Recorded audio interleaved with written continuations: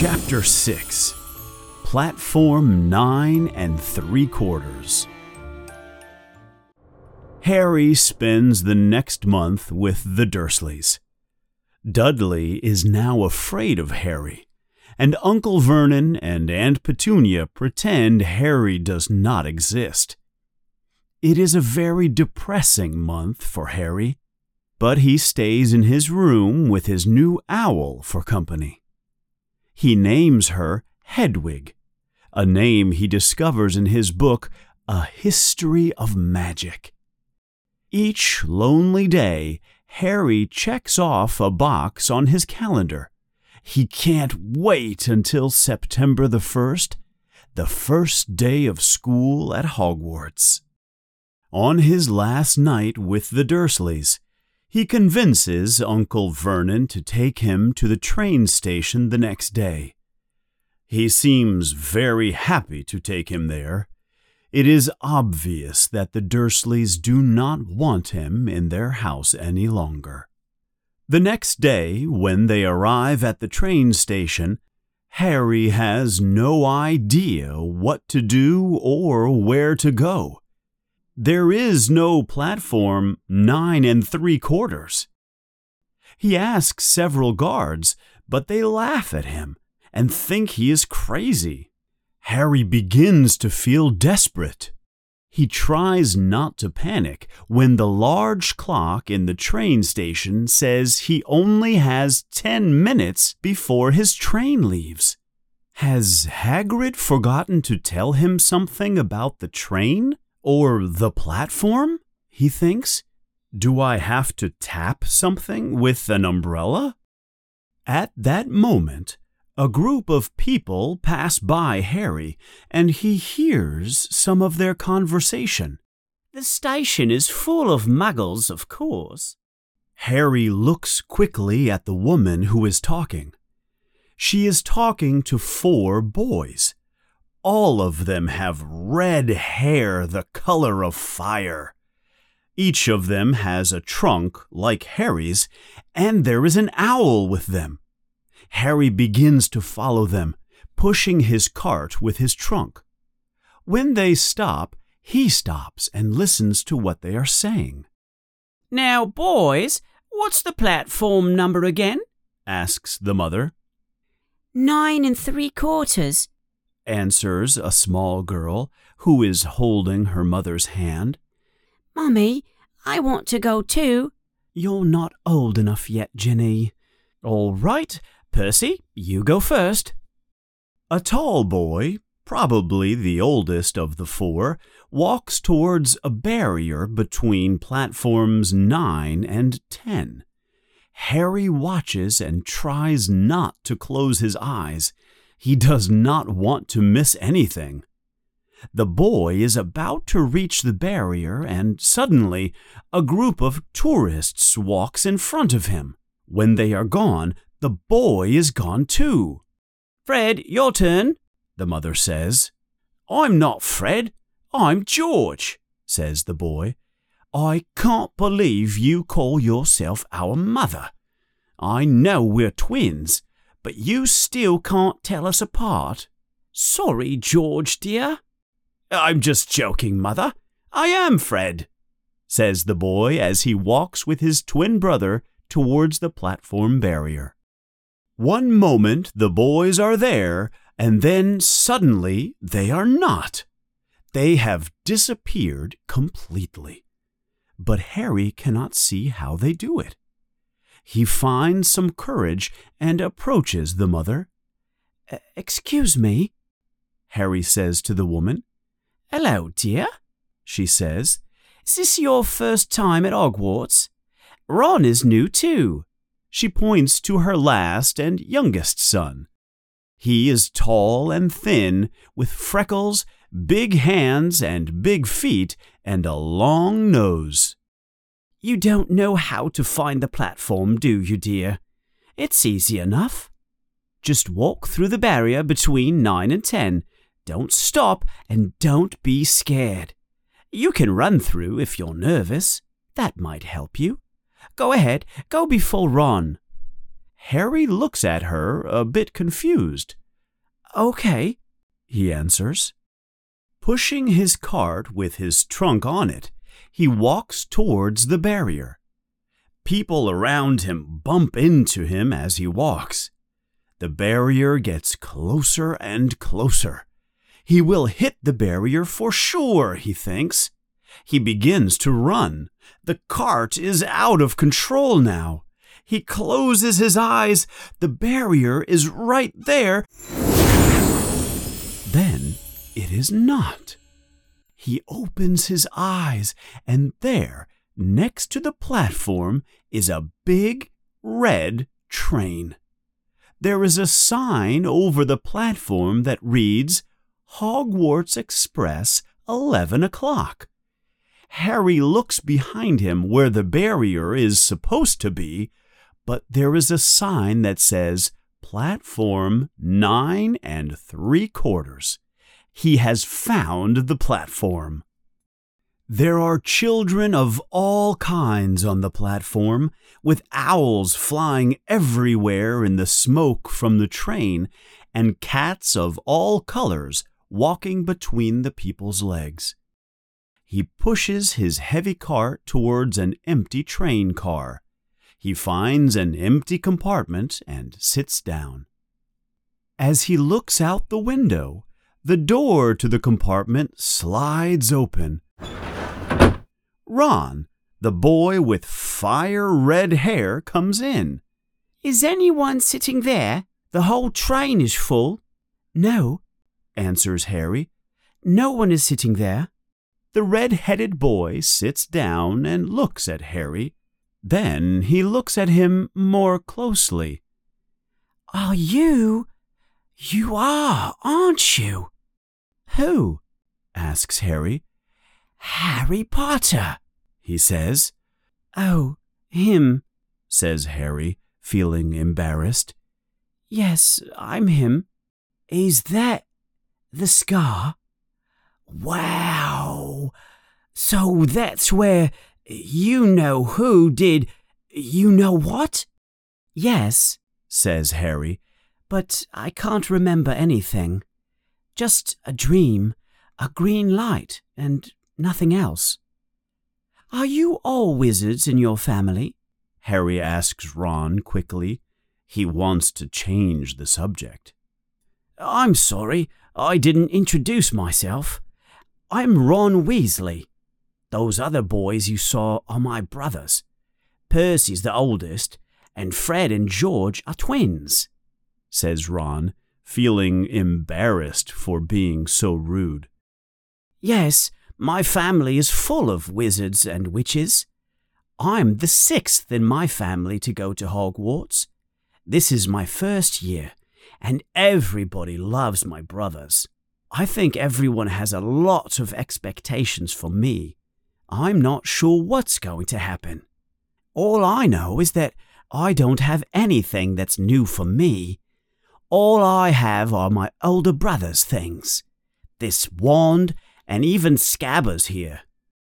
At that moment, Ron reaches into his pocket and takes out an old, fat, gray rat that looks more dead than alive. All he does is sleep. He's almost useless. Well, until Hagrid told me, I didn't know anything about magic or Hogwarts or anything. You're lucky. I'm probably going to be the worst in the class. You won't be, Harry. There are lots of new students, and you'll learn quick, I'm sure. Harry doesn't know if he believes Ron, but he feels a little better. As they are talking, the train begins to leave the station and take them out of London.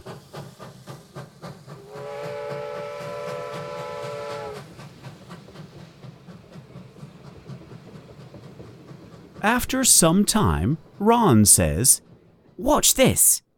He takes out the old wand his older brother has given him. I've been practicing a magic trick. I've been trying to turn my rat yellow, but I've been having some difficulty." He waves his wand and is about to say some magic words when the compartment door slides open. There is a girl in the doorway. She is already wearing her new Hogwarts robes. "Has anyone seen a frog? One of the other boys has lost his." She has lots of bushy hair and a very bossy voice. "We haven't seen one," answers Ron, holding his wand in the air. "Are you doing magic?" the girl asks. "Let's see it then." She comes in and sits down without asking. Ron is shocked. "All right," he says. He clears his throat and begins. "Sunshine and daisies and buttermellow. Turn this stupid fat rat yellow." He waves his wand over the rat, but nothing happens. The rat is still asleep, it is still fat, and it is still gray. "That's not a very good spell, is it?" asks the girl in her bossy voice. "I've tried a few spells just to practice, and they have all worked for me, and nobody in my family is magic at all. I'm Hermione Granger, by the way. Who are you?" She says all this very fast. "I'm Ron Weasley," Ron answers in a low voice. "Harry Potter," says Harry. "Are you really?" says Hermione. "I know all about you, you know. I bought some extra books just to be prepared, and you're in modern magical history, and in the rise and fall of the dark arts, and in great wizarding events of the 20th century." "Am I?" asks Harry in amazement. "Of course you are. Do either of you know what house you'll be in? I hope I'm in Gryffindor. It sounds like it is the best house. They say Dumbledore was in Gryffindor when he was studying at Hogwarts. But Ravenclaw sounds good too. Anyway, we need to look for Neville's frog that he lost. And you two should change into your Hogwarts clothes. We'll be there soon." Hermione stands up quickly and leaves. Ron leans over towards Harry and says, "Whatever house I'm in, I hope she's not in it." Harry and Ron both laugh loudly. "What house are your brothers in?" asks Harry. "Gryffindor," answers Ron. "My whole family was in Gryffindor.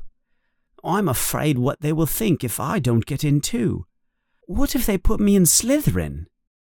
At that moment, the door to the compartment slides open. Harry recognizes the boys. They are the boys he has seen on Diagon Alley, the ones saying mean things about Hagrid in Madame Malkin's robe shop. "Is it true?" the pale boy in the middle says. He appears to be the leader. "They are all saying that Harry Potter is in this compartment." "It is you, isn't it?" "Yes," says Harry. Harry is looking at the two other boys who are very big. They look like bodyguards. "Oh, this is Crabbe, and this is Goyle," says the pale boy. "And my name's Malfoy. Draco Malfoy." He looks at Ron with a mean look on his face. Then he says to Harry, "You'll soon discover who the best wizard families are, and it is certainly not the Weasleys with their red hair and freckles.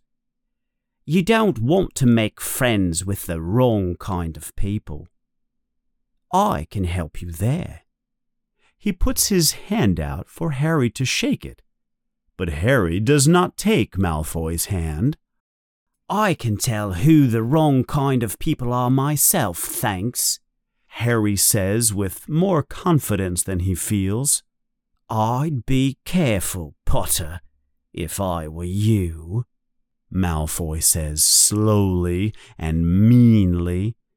"You should be more polite, or the same thing that happened to your parents might happen to you. They didn't know what was good for them. If you hang around the losers like the Weasleys or Hagrid, you may learn some bad habits." Harry and Ron both stand up. "Say that again," Ron says. His face is as red as his hair. "Why? Do you think you are going to fight us?" asks Malfoy with a mean look in his eyes. "We'll fight you unless you get out of here now," says Harry. He does not feel like he can win a fight against Malfoy and his bodyguards. "We were leaving anyway," says Malfoy, "but we're hungry." Goyle. Goyle reaches for some of the chocolate frogs that are still on the seat, and then screams very loudly. Scabbers the rat has bitten Goyle's finger. Goyle swings his hand around and around in pain. Scabbers flies off and hits the window with a thud. The three boys run away in fear. They think there might be more rats in the compartment.